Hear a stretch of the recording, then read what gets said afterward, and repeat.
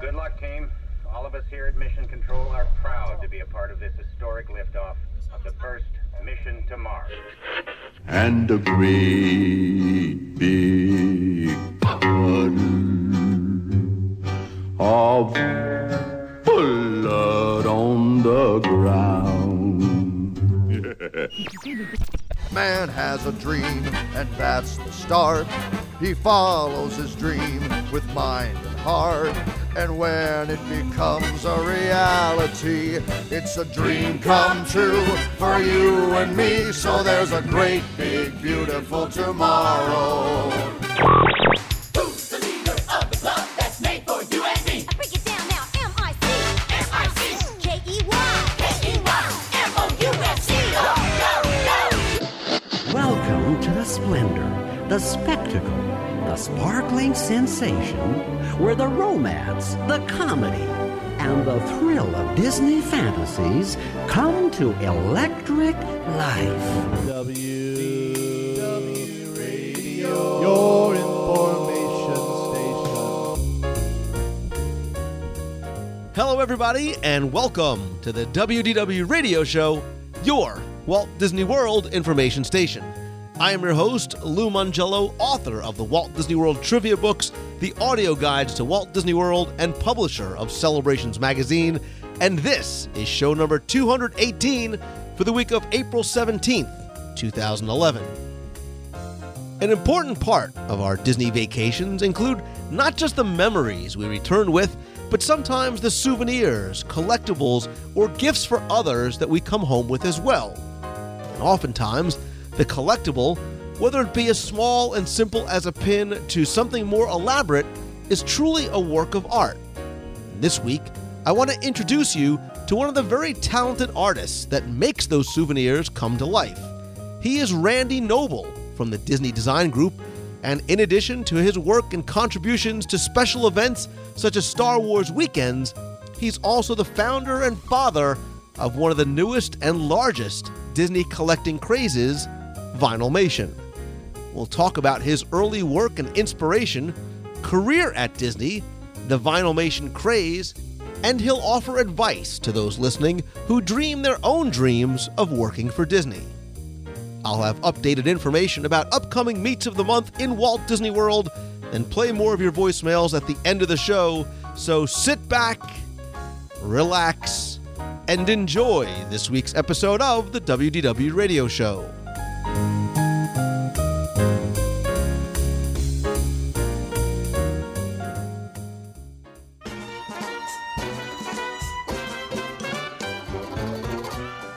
For many Disney enthusiasts, their Walt Disney World vacation doesn't begin or end when they arrive and then leave the parks. Because for many, it begins with the planning at home months in advance, and they're able to keep those memories going long after it's over with photos and videos of their own, and in many cases, the souvenirs that they bring home. From single items to a new addition to a growing collection, Walt Disney World guests bring home a variety of gifts, wearables, collectibles, and artwork that serves as a constant reminder of their love of Disney. And while we enjoy collecting, displaying, and sharing what we bring home, we often don't know about the incredibly talented people that bring those ideas to life. And in my continuing mission to help you get to know some of the people behind the curtain that truly help create the magic that we continue to enjoy now and for many years to come, I wanted to bring you one of those people who names you may have heard, but maybe never had a chance to learn more about. And he is a person who has literally helped to create a phenomenon for kids and adults alike.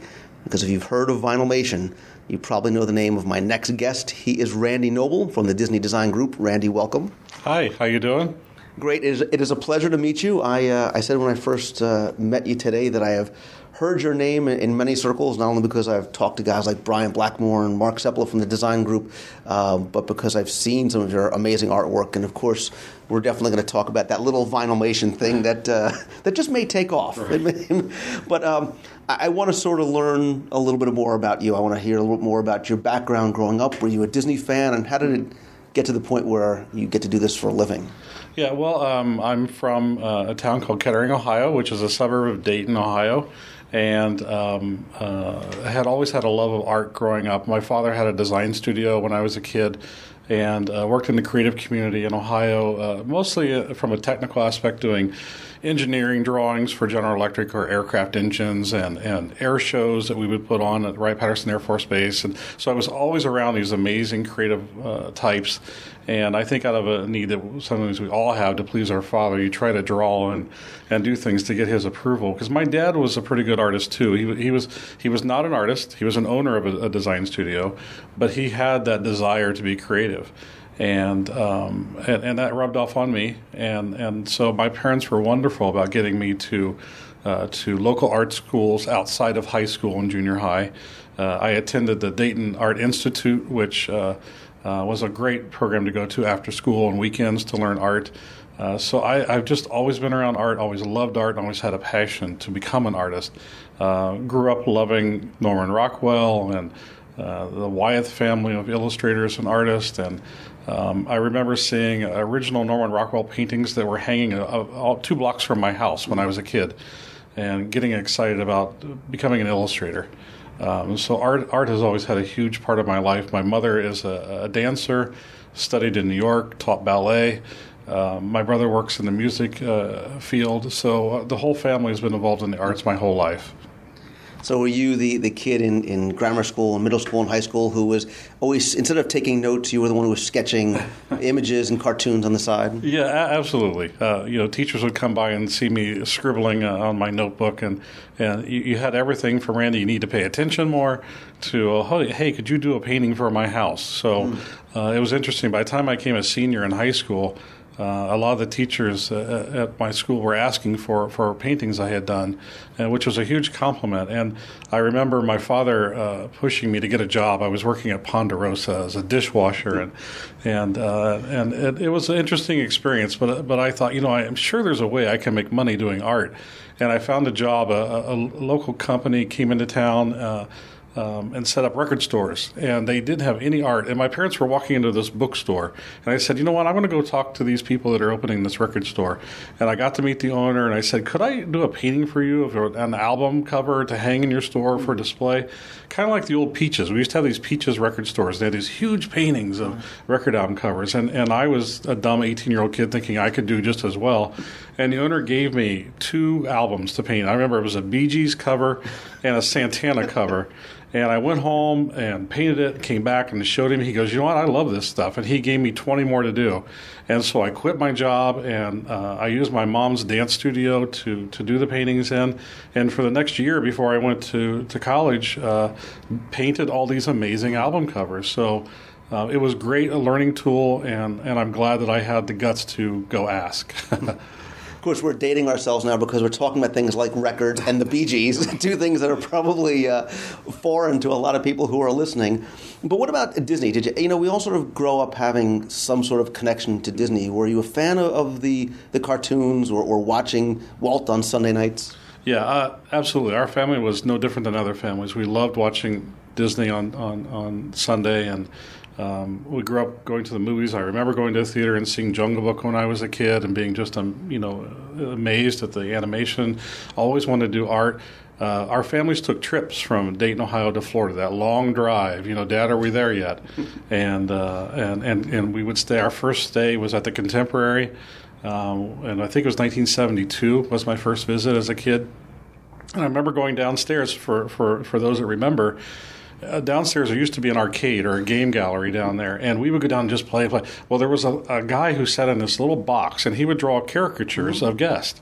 And I remember going up and asking him, like, what kind of a nib are you using on your pen, and what are you drawing on? And he was just so encouraging to me to keep pursuing art and keep drawing. And it's funny, you don't realize, who you're touching. Even now, when I do signings and guests come up and speak to me, you don't know who you're touching that might take that into a wonderful career down the road. So I started with love of Disney films, and I had the big book of Art of Disney when I was a kid at the house. Every time I came to the park, I would buy a souvenir book because I just loved to go through the books, and would draw the characters all the time. And then when I got into high school, my father saw that love, and he brought me back down in my senior year. And I got to meet Ralph Kent, who was the head of the art department, and another artist by the name of Craig Lillianthorpe.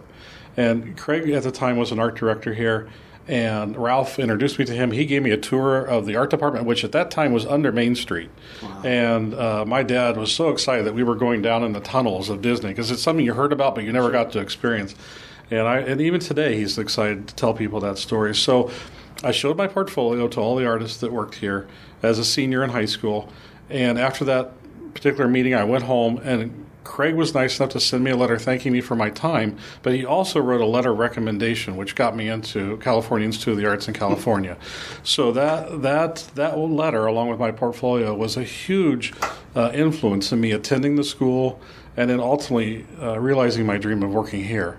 After college at Cal Arts, I stayed in California for about 14 years working in animation and doing illustration and design work, and realized that it was time to maybe come to Florida. And I have some family here, and I wasn't sure if I was going to stay with Disney because I had a really good freelance career going at that time.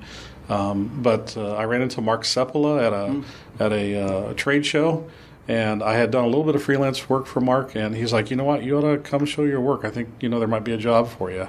So that's kind of the quick way of how I got here.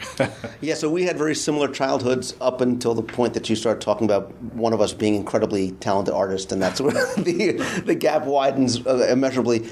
Certainly you mentioned Cal Arts in passing. I think people need to understand and appreciate just what kind of school Cal Arts is. Certainly it has a connection to Disney. It was founded by Walt in the 60s. It's still to this day, I think it's still kind of subsidized by Disney. Yeah. And you attend a school with people like Brad Bird and John Lasseter and Pete Docter and Tim Burton. So it is the elite of elite art schools.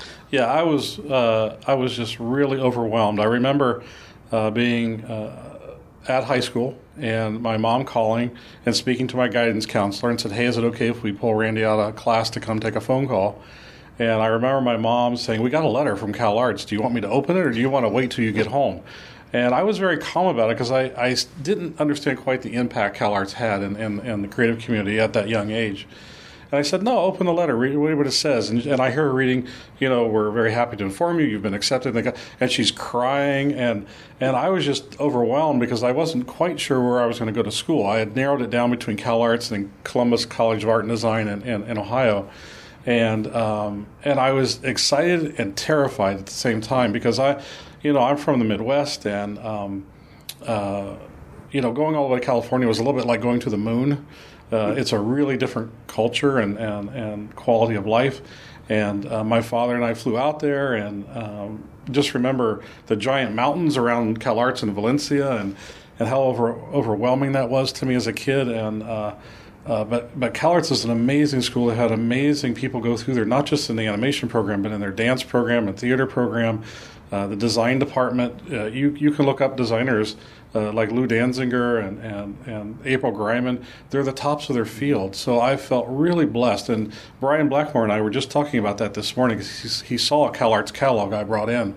And it's really important as a young artist, really investigate the school. Find out who their staff is, because the staff can make a world of difference in your career. Even if a school has a great reputation, please investigate and find out who the teachers are, because it can make a huge impact. In the animation program at Cal Arts, we had legendary Tee teaching character design, and Brian was just overwhelmed by that. So it was an amazing school, and I love every moment that I was there. It helped me get the job that I eventually got working at DIC Animation. Did you understand while you were there the sort of impact of where you were and the legacy behind it, and what this was most likely going to be able to do for you career-wise? Yeah, speaking to your point about Walt starting the school, I knew that he had met with the former owners of the school, which then was called Chenard, and had this grand idea about creating a wonderful art community within a school that everyone could kind of feed off of each other. I understood the importance of the school after I got there and started researching a little bit more and talking to students that were, in their third and fourth year of school already. So as time went on, I really learned a lot about the value of the school and how it provided so many wonderful artists and opportunities to artists over the years that I was there.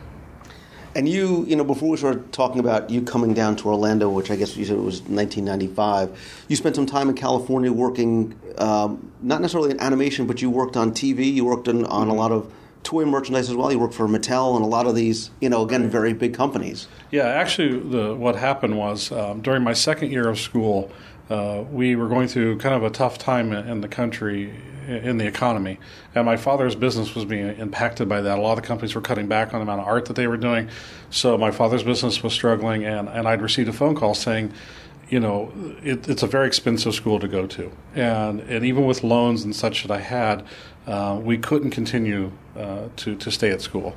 So during my second year, my dad called me and said, look, you're either going to have to find a job or you're going to have to come home.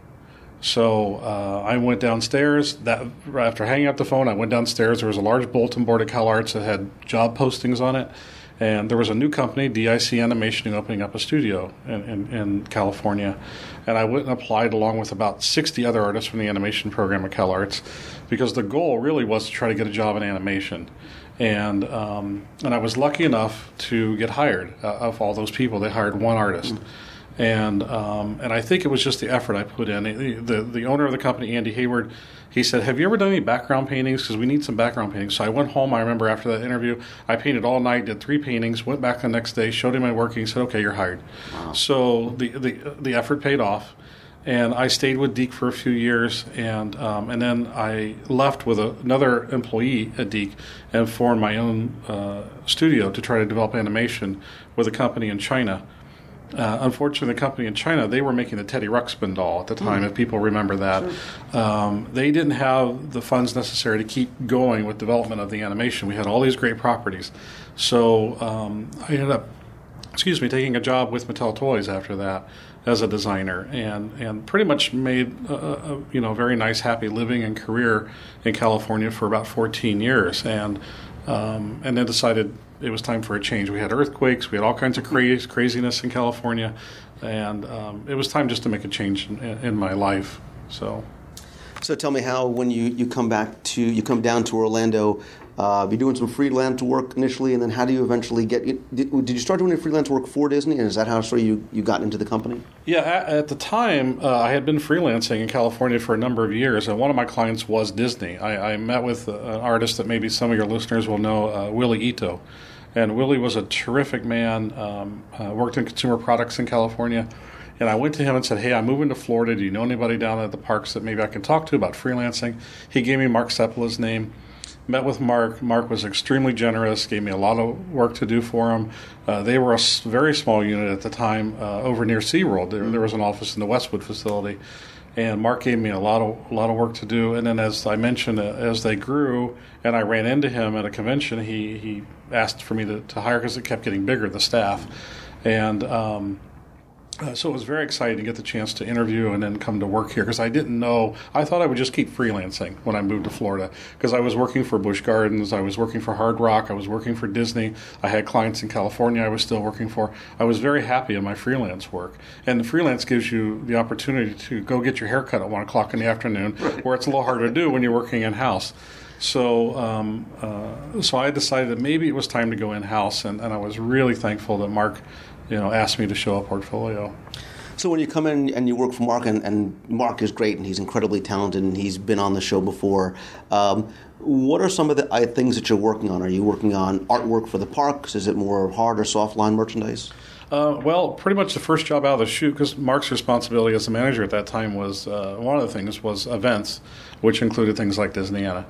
So I remember my first job working for Mark was to work on an illustration for Disneyana.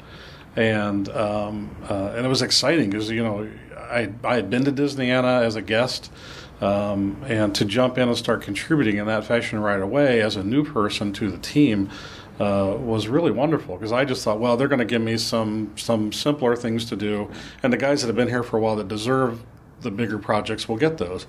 But Mark was very generous in giving me wonderful projects to do over the years, and the entire time I spent on his team, he was really quick to go, here, just go do this, like the Star Wars Weekends and other projects. I can never thank him enough. He's touched so many people here as far as people we've hired and projects he's given them to make them better artists. Things that he could have even kept as an artist to do himself, he gave to us. So there's a lot of us here that owe our jobs to Mark, and a huge amount of gratitude towards all the wonderful work he gave us over the years. Well, certainly it's a testament to the amount of trust that he had in you to be able to say, here, go with it. And when you were talking about some of the things that you've done, I know you've done Food and Wine Festival, you talk about special events like the Disneyana. A lot of people don't remember the old Disneyana collectors conventions that were a very big deal for a number of years, sometimes back.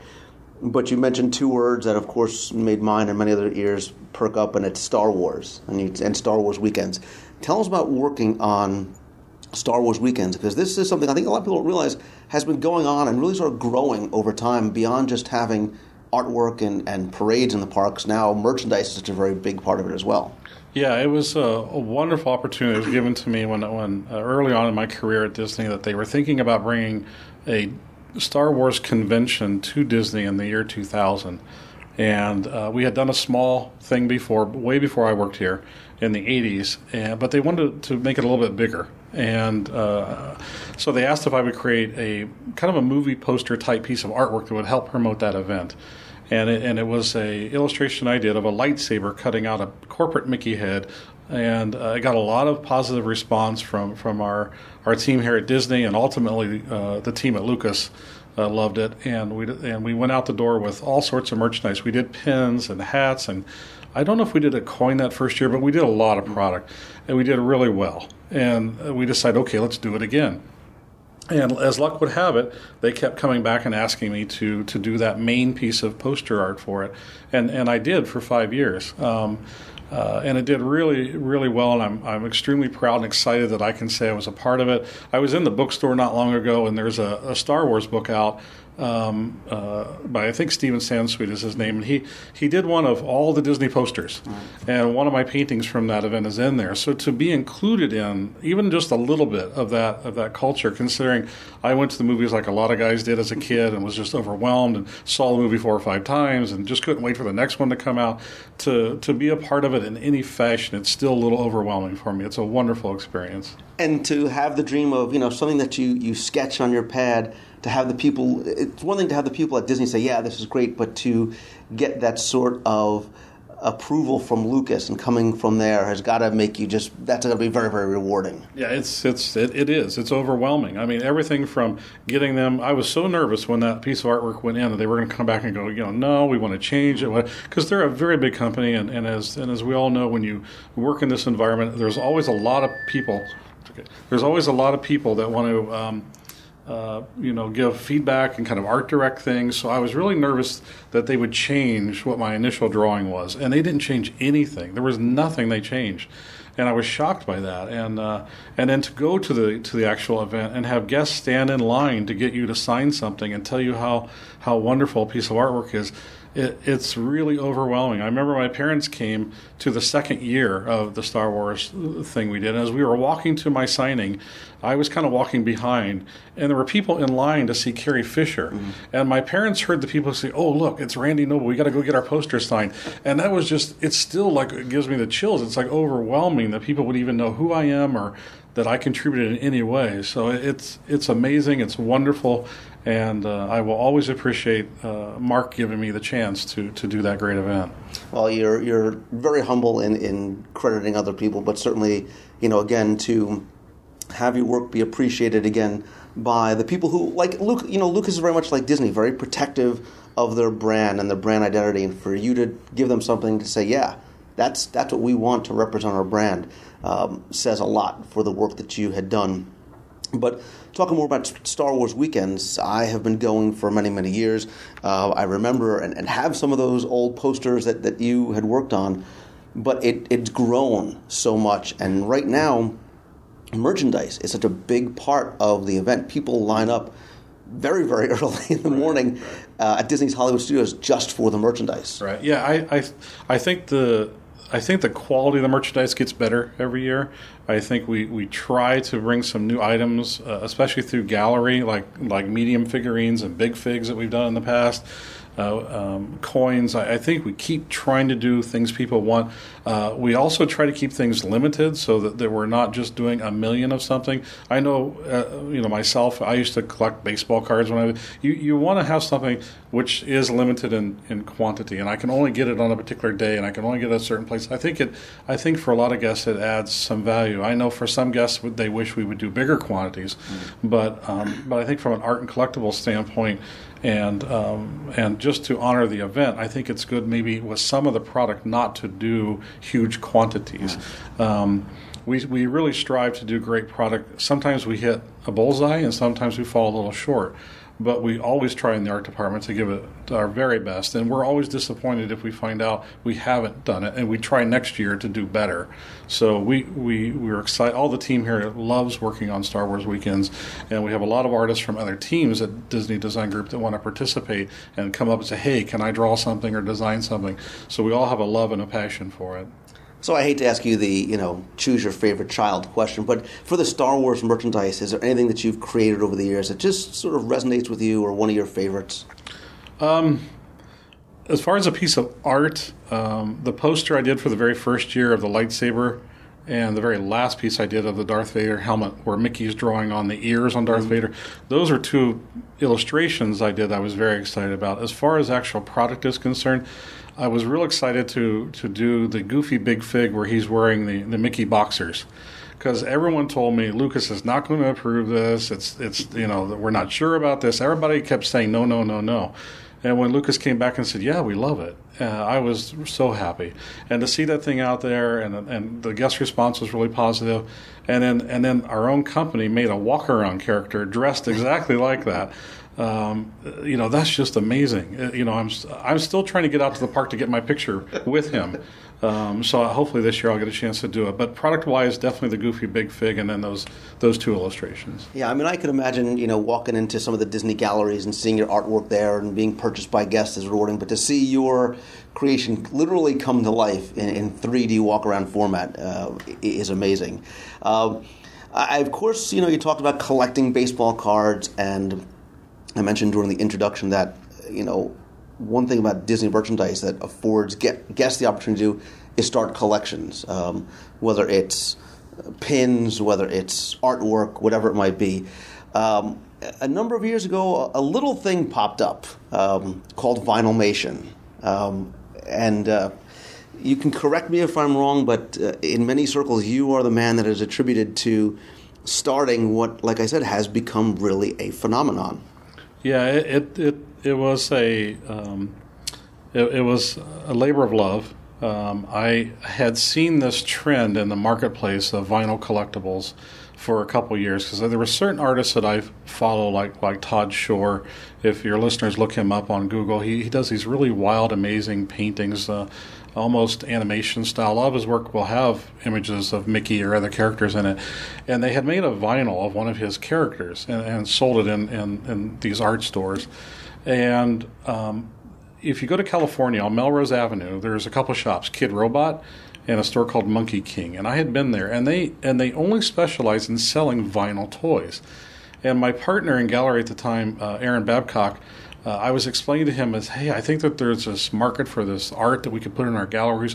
We wanted to bring in a guest that wasn't coming into our galleries too, a little younger demographic, because we kept thinking what could we create that a different, a kid with a 16-year-old boy would buy, or a 32-year-old male or female. We were trying to bring in a different demographic, and I said, I really think this vinyl is kind of a cool thing. So Aaron and I kicked it around for a while.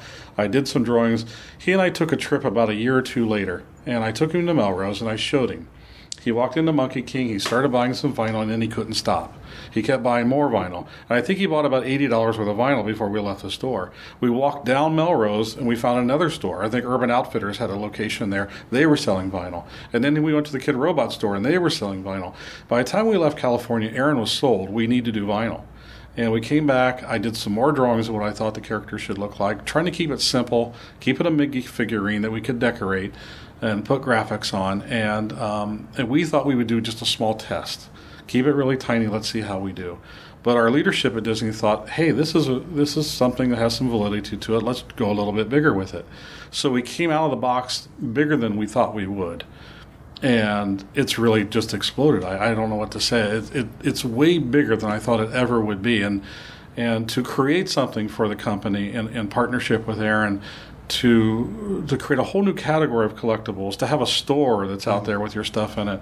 It's one of my proudest moments working here. Is it something that when you first pitched the idea, the light bulb went off in everybody's head, or was it one of those things that you look and say, well, it's such a radical departure from sort of anything else that we have out there? Yeah, it was a little bit of a struggle at the beginning.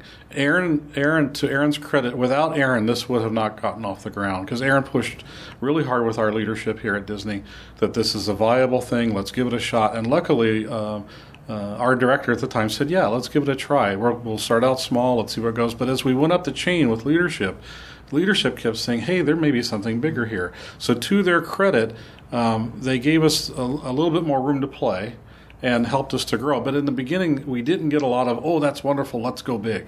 It was like, I'm not sure. And some of our leadership were like, I don't understand the idea of the blind packaging. You mean our guests aren't going to be able to see what they're buying? But see, going back to the days of the baseball card collecting, when I would go into the grocery store and buy a pack of baseball cards, I didn't know what I was getting, and that was exciting. I couldn't wait to get home and tear it open and see, did I get a Hank Aaron? Did I get a Pete Rose?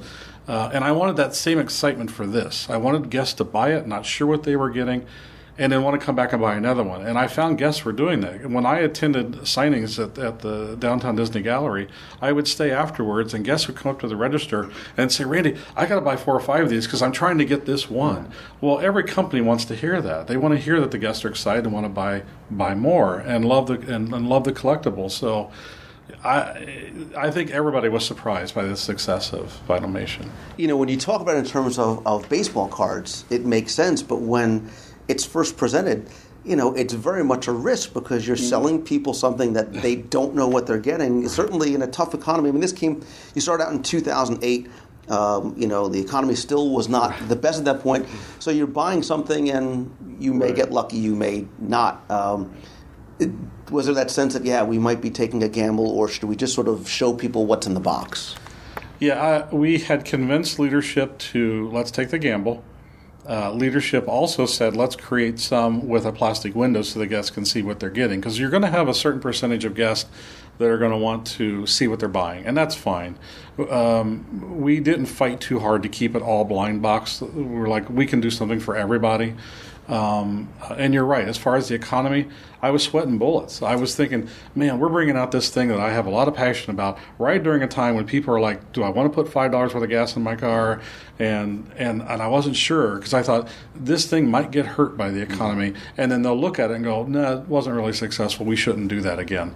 So somehow people found the love that I had for the product and for the direction we were going, and they kept it alive. And I'm so thankful to all the people that collected it, that stuck with us and still stick with it, because I know you have other things to do with your dollars than sometimes to buy Vinylmation. So thank you for that. It's been wonderful. I think, and I very much may be wrong, but I think that part of the initial success out of the box, pardon the pun, was because it wasn't just, okay, we're going to release the Fab Five as figures. You went with something that I know I, as a Disney enthusiast, and I think a lot of people wanted, what was more theme park specific merchandise. And so the first series out of the box was the park series and sort of a tie. So tell me about sort of tying it into Walt Disney World and Disneyland and the attractions. Yeah, we had the Mickey form, and our basic thought was we're going to come out with 2 different series. We're going to do an urban series, which is pretty much whatever the artists want to do, and let's do park specific, because we knew our guests love our parks. I mean, that's why we come here. We love our location. So we sat with the form and we tried to think, okay, how am I going to fit the teacup ride on that 3-dimensional little form? And every artist had the chance to kind of give their input as to how they thought that would work. And we gave a lot of latitude towards what the designs would be. And luckily, our guests responded in a positive way, because I think it was something that they had never seen before. And it was unique. It was a small, cute little character that had maybe an attraction on it that they loved, or in the case with the one I designed, I did the balloon head Mickey, where you had the Disneyland and Disney World balloon on each side. So that kind of resonated with guests. So the art department was loving working on it. Our guests were loving buying it and seeing what the new designs were going to be. So we had a really great formula that was happening, a really wonderful thing that was happening there. How did the process work internally? So you say, all right, we're going to create some theme park specific ones. There's however many people on the team. Is it go pick your favorite attraction, or do you guys arm wrestle to see who gets to do the Haunted Mansion and Pirates? I think there's a lot of arm wrestling goes on now. In the beginning days, it was really myself and Aaron, my design manager Dan Howard, and Maria Claps, who was freelancing for us at the time, or an intern maybe, and a very small group of us worked on this art. So there wasn't a lot of fighting going on, like who could. The rest of the art department knew of our little thing we were doing, didn't know quite too much what we were doing at that time, because we were in such a rush to get artwork done, to meet a deadline so the production could get done, to find a factory to make it, that we were just like, just go do it quick, hurry, you get it done, I'll take this one, you do that one. And so there wasn't a lot of competition at that point.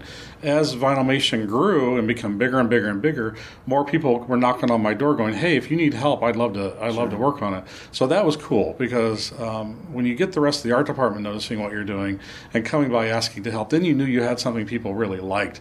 So that made me feel good. And now there's so many artists here at DDG that contribute to the designs, that it still excites me that many people still love it that much. And I think that one of the things that I like is the fact that there is attribution to the artists that are creating it. A lot of times we go into the theme parks and we buy merchandise, never realizing that there is a person in the back who is drawing that, who's sculpting it, and you don't know who they are. Now you can look on the bottom and you see the artist's name, or you go online, you find it, or even better yet, you can go to a signing and you do signings, and people want you to sign their 3-inch and now the 9-inch Vinylmations. Yeah, well, a lot of the credit for artist signatures going on the vinyl, even the ones you buy in the store or ones that I just sign in the public, has to go to Aaron Babcock. As the product developer for the category, he said it correctly in a meeting we had when he was speaking with our executives. This is a 3-dimensional canvas. So he looked at it always as being a piece of art, a piece of artwork. The same way you would go in and look at a painting hanging on a wall, he looked at this as a piece of art. So Aaron fought for the artist's signature being on the bottom of every piece, because it is a work of art. And he really deserves all the credit for helping the DDG artists get a little bit more exposure to our guests. That, we're here, we're helping to contribute to the memories you have of coming to our parks, and we're proud of the work that we do. So were you surprised when you saw it take off in really a way that I think a lot of people didn't expect? I will be completely candid, and when they came out, I said, what is this? What is this silly little... I said, you know what? It's going to completely fail. And I said, I'm not going to get sucked into this. And then I saw the Smart 1 figure. I was like, And I bought one, and like your friend in California, next thing I know, I've got 2 shelves filled with Vinylmations, and I think a great part of it is the quest. Unlike collecting pins, the quest now and the trading aspect is part of the fun. You get that interaction with other cast members and with other people. There's Vinylmation meets that happen around the country. Did you guys ever sort of see it exploding the way it did? And now there's Vinylmation logo gear, 9-inch Vinylmations, and Yeah, no, I didn't see it getting that big. I've since kind of left Vinylmation behind. My responsibility has always been the gallery for Disney, for our ships, for our land-based galleries in the parks, and Vinylmation was developed under that banner of the gallery. And as it grew, the company realized we weren't going to be able to keep it just in gallery because it was such a big project. So they took it and put it into the toy teams category here at Disney Design Group. And it's been run beautifully by Thomas Scott and the group of artists on that team. And I remember walking into a conference room when they had developed more products, shirts and bags and all these different things, and just being overwhelmed by all the product that had been done. And I never foresaw it becoming as big as it is. I mean, we're selling these things in our parks overseas in Paris and Japan and everywhere. So we had dreamed that we could maybe do that, but you always do that. It's like, it's like a parent thinking, my kid's going to grow up to be president someday. Well, I was that way with vinyl, thinking, well, maybe someday we could get into the park overseas and we could have T-shirts and all this kind of, but, it's just one of those silly dreams. And then for it to actually happen was really amazing. I still walk around and I'm just overwhelmed by how successful it's been. One little thing that I did as a part of Vinylmation, I took all the characters out into the park and I took photographs of them. And we used that to help promote the vinyl. And then all of a sudden, our guests started copying that. They would take their own vinyl on vacation. And if you go on Flickr or one of the, you'll see, one of my 9-inch characters at an Olympic site. Like I did Mickey as a swimmer. He's got this little yellow inner tube around him and with Donald Duck on it. And the next thing I know, I'm looking on Flickr and someone has taken him and they've gone to an Olympic site in Canada somewhere and put him in front of a swimming pool with the Olympic logo behind him. And it was just awesome. So these little photographs we were taking just for fun to help promote. And I would hand out these little cards at signing that had the little photo on it. The guests were mimicking that, and that told me that, wow, it was really resonating with guests, that they were now wanting to photograph there. And there's thousands of photographs on the internet now of people's own vinyl collections in funny little scenes. So I don't know, it keeps getting bigger and bigger all the time. Well, speaking of the guests, something else that happens now that maybe you never predicted or saw coming when you first came up with the idea is you're now selling guests a blank canvas. Yeah. You sell them a plain white Vinylmation, and Randy, I'm sure you've seen even more than I have. You are empowering the guests with the ability, whether it's a 4-year-old that wants to draw on it, or it's the budding artist that wants to create. There are some amazing pieces of custom Vinylmation out there. It's really wonderful. I literally just got an email on Monday from a guest that lives in New York that went out and bought a new 9-inch blank and was customizing it. This artist has been sending me stuff from the very beginning of vinyl. They would even take the ones we had. We didn't have blanks in the very beginning that we were selling as much as we are today. And he would take one out of the Park series and redecorate it and send it to me. So that's been really interesting to see how excited guests have been to get their own blank and decorate it and share that or trade that or whatever they do with it. So I've been surprised all the way along with Vinylmation about how it really has connected with our guests. Because like you mentioned, a lot of guests came up to me in the very early days and said, I don't really get this, and what is this? And, I'm not sure if this is good or what. So it was funny. And then these same guests came back to me and go, I got to be honest with you, I can't stop buying these things now. You are making a lot of people very happy and broke at the same time. So, but yeah, some of the art that people are creating is, if their favorite character or their favorite attraction hasn't been created yet, they're making it and they're embellishing it with hair or accessories or whatever it might be, or they're doing one of real people. I've seen ones of their own family. A friend of mine, for a birthday present, made me a Vinylmation of me, which is a little creepy, but it was awesome to see because, again, it's different than just giving somebody a blank canvas. It's that 3-dimensional aspect of it. Sure. Yeah. Well, I think it goes back to the earlier question you asked me about how I was influenced by Disney as a kid.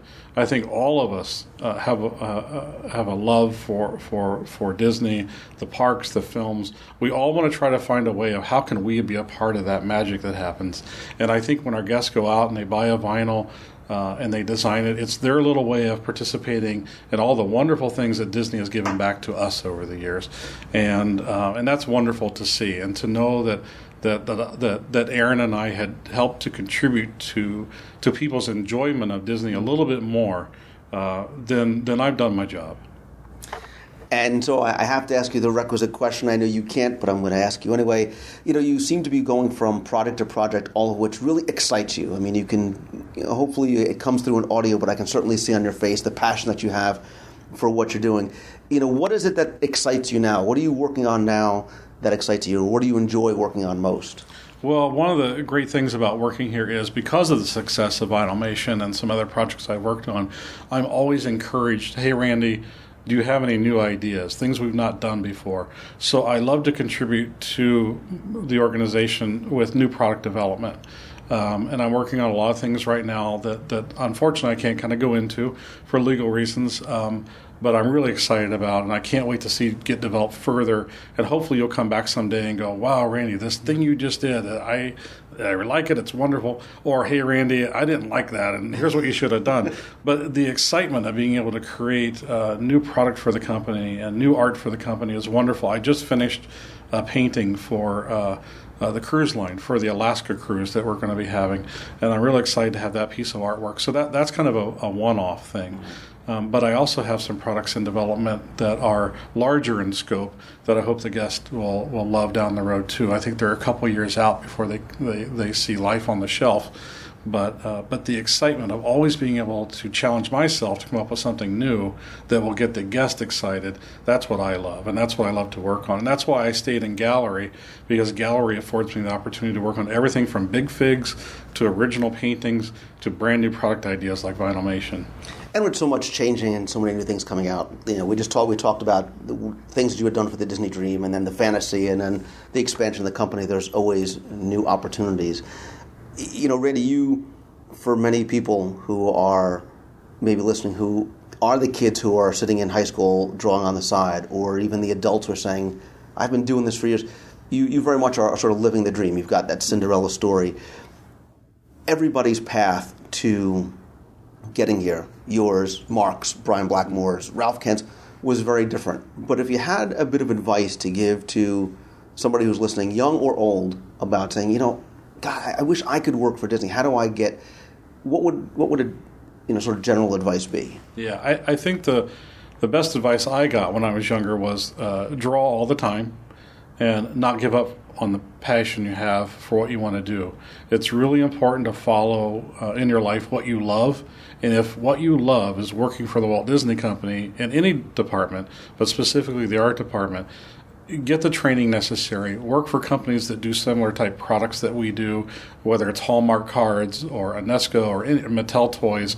Work in the field for somebody until you can get in here. Now, I know that the job opportunities within Disney Design Group happen occasionally, but if your passion is to work in the area I work in, which is doing consumer products, then try to find companies that work in a similar field. If you want to work in animation or at Pixar or one of those places, the key is to not give up. Keep putting your portfolio in all the time, keep drawing, keep getting better as an artist. I know of artists that worked in our animation department here in Florida that they submitted portfolios 15, 20 times before they got accepted. I would tell people don't give up, because I've seen too many artists get hired after that 20th submission that if you give up after the first or second time on the dream, you're always going to kick yourself that you didn't find a way to make it happen. We have artists here that work in our sketch art program in the galleries that have gotten jobs within Disney and specifically Disney Design Group. So keep drawing, keep practicing, contact people like me to help guide you. That's what I did when I came here with my father. Those artists in 1981 helped me to get into CalArts and eventually here. So find what you can find a way. Just don't give up. The biggest thing is don't give up. Excellent. Well, you are, as I said before, you are incredibly humble. Your work is amazing. Obviously, very gifted as well. Very generous with your time. For us today, it's been a privilege to be able to talk to you. I hope and I really encourage people who enjoy your work or want to do what you do to pay attention to the Disney website and find out when you are coming to the galleries and doing signings and taking the time out of the trip to come and meet you. Randy Noble from the Disney Design Group, keep doing what you do. I can tell you on behalf of the guests, it is very, very much appreciated. You may not get to hear it every day, but know that we enjoy everything that you do. Thank you. It's been a pleasure. Thank you so much.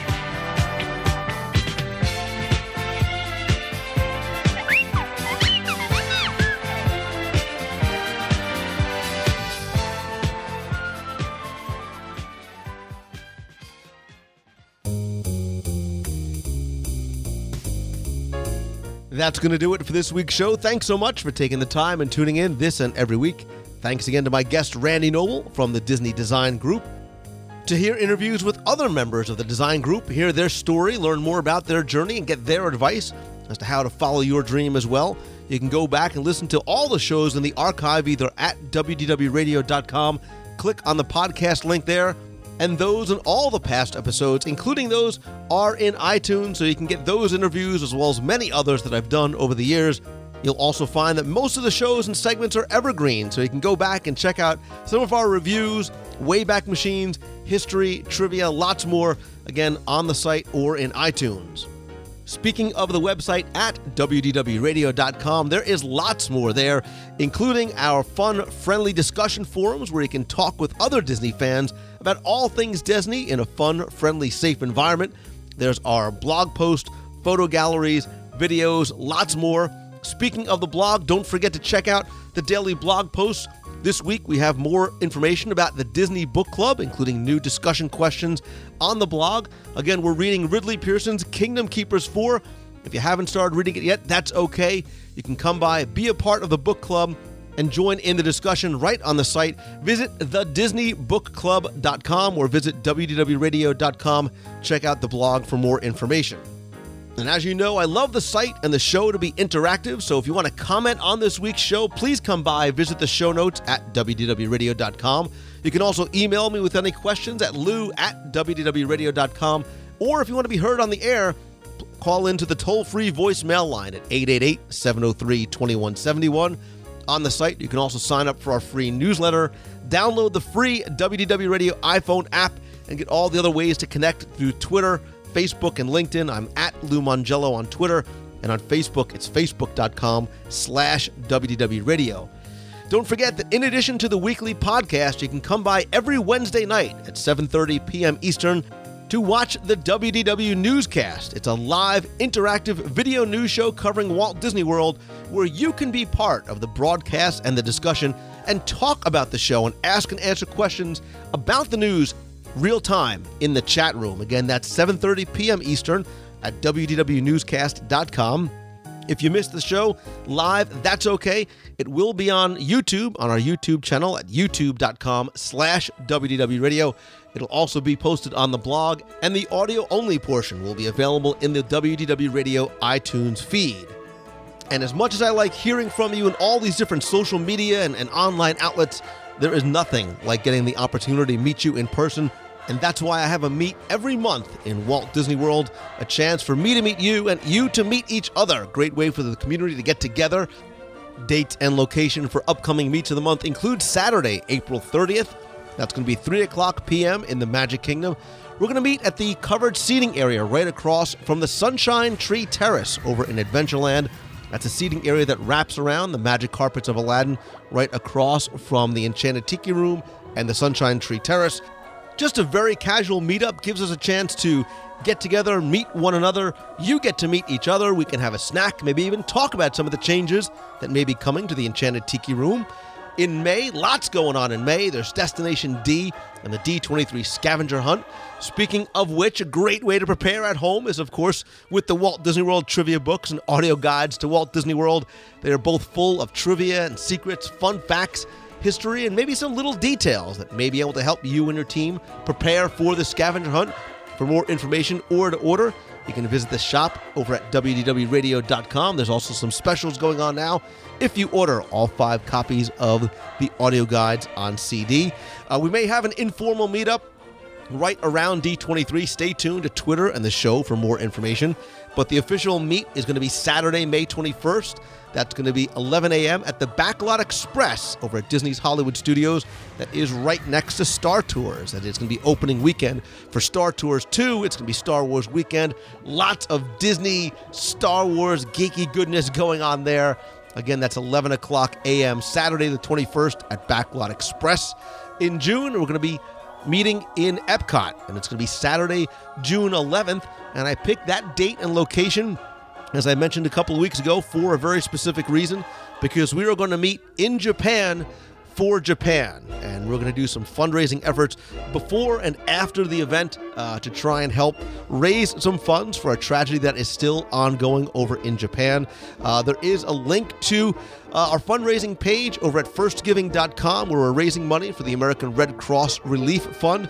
I'll put a link in this week's show notes. You can also find that link over at disneymeets.com.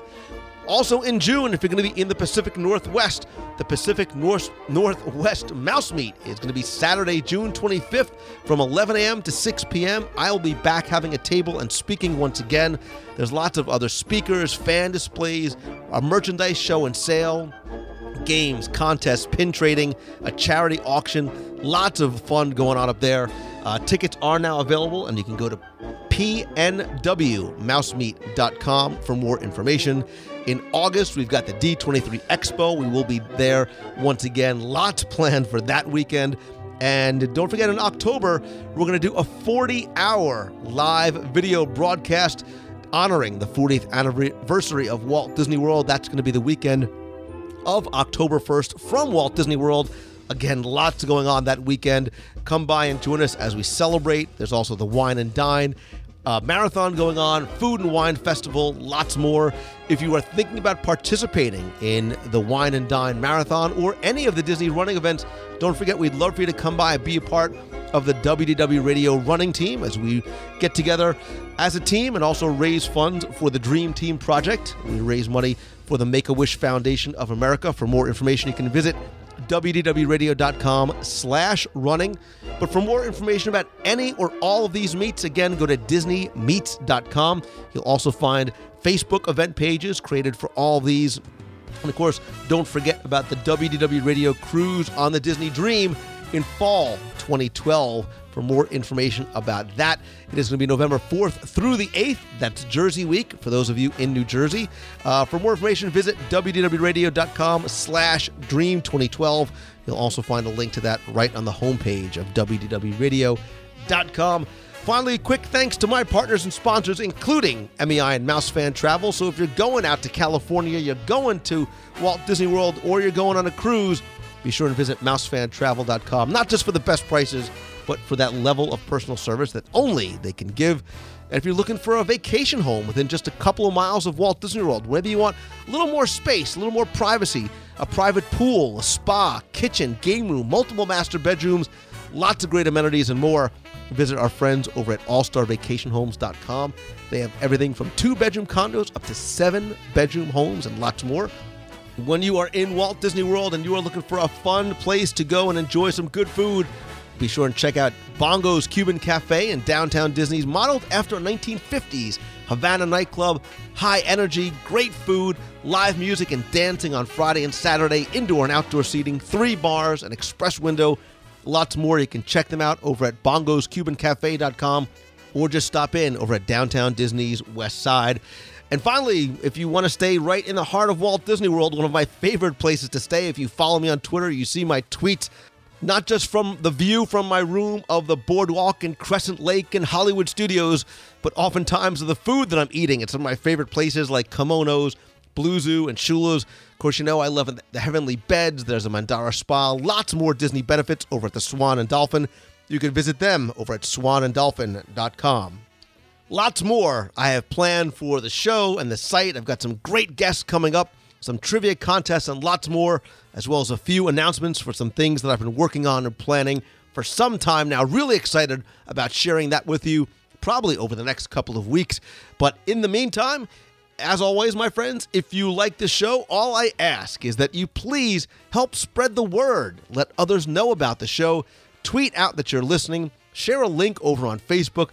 And please come by, review the show and the free iPhone app over in iTunes. And as always, my friends, and you are my friends, whether we've met or not, and I hope we get a chance to meet up at one of the meets of the month or elsewhere, I hope that you find the opportunity and the motivation to start pursuing your passion and following your dreams. And when you do, always keep moving forward. Thank you so much for taking the time and tuning in this and every week. I hope you have a great week, everybody. See ya. Hey, Lou, Gary from Columbus calling. Hope you're well. Just listened to your show about the best water effects in the world. I had one obvious one that I would add, and this is kind of a geeky engineering type of thing, but the water bridge between the Seven Seas Lagoon and Bay Lake over by the Contemporary has always fascinated me. I like going over it on the boat. I like going under it on the buses.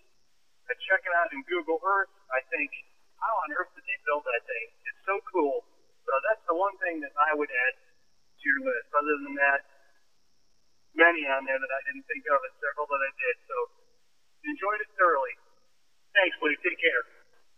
Hi, Lou. This is Jen Tremley from Bristol, Connecticut. Just wanted to say hello and thanks again for the lovely weekly podcast. I thoroughly enjoy listening to them. I actually have them going in the background while I'm working, and it really just takes me away and puts me right into the middle of the magic, whether it's talking about my favorite attraction or listening to the music that you play in the background. It's just an awesome show. I love what you do, as I've said before, And I just recently subscribed to Celebrations Magazine. What a wonderful publication. I just really, really thoroughly enjoy your website, your books, your audio guides, everything. And I hope one of these days I can meet up with you at a meet of the month. I am going to Disney in September, September 17th actually, to the 24th. So I'm hoping that maybe you can plan your September meet of the month from around that time, because I'd love to meet up with you and shake your hand. And again, just thank you very much for everything you do for us Disney nuts out there. Have a great week. Hey Lou, it's Glenn from Alabama. Just wanted to call and let you know that I just got finished listening to your top 10 segment with Tim about the water features. I have to say, as I've said before, the top 10 shows are probably my favorite segments of your show. I do wish you'd do some more DSIs, but top 10, I love them. I love the DSIs. I love the interaction between you and Tim. And, you know, when I first heard that you were doing a top 10 on water features, I kind of thought, this one may not be as good as the rest of them, but I was just blown away as usual. So many things that I wouldn't have thought about, even though I know how many water features there are in Walt Disney World. And you guys just hit the nail on the head with so many of them. And there nearing the end, I thought, I'm going to have to call and give a few that they left out, but then you got them at the tail end, and I love the fact that you brought up Catastrophe Canyon and also Phantasmic, because those two were two that I was thinking, I hope they mention those two, because those are two of my favorite. Tim mentioned the near misses, and Catastrophe Canyon definitely falls into that particular category. But love the show, and keep up the great work. Thanks for all you do.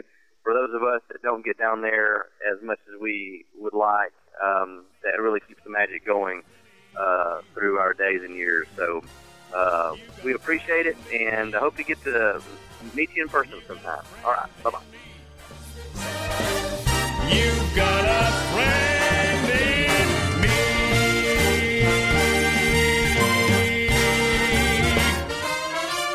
Yeah.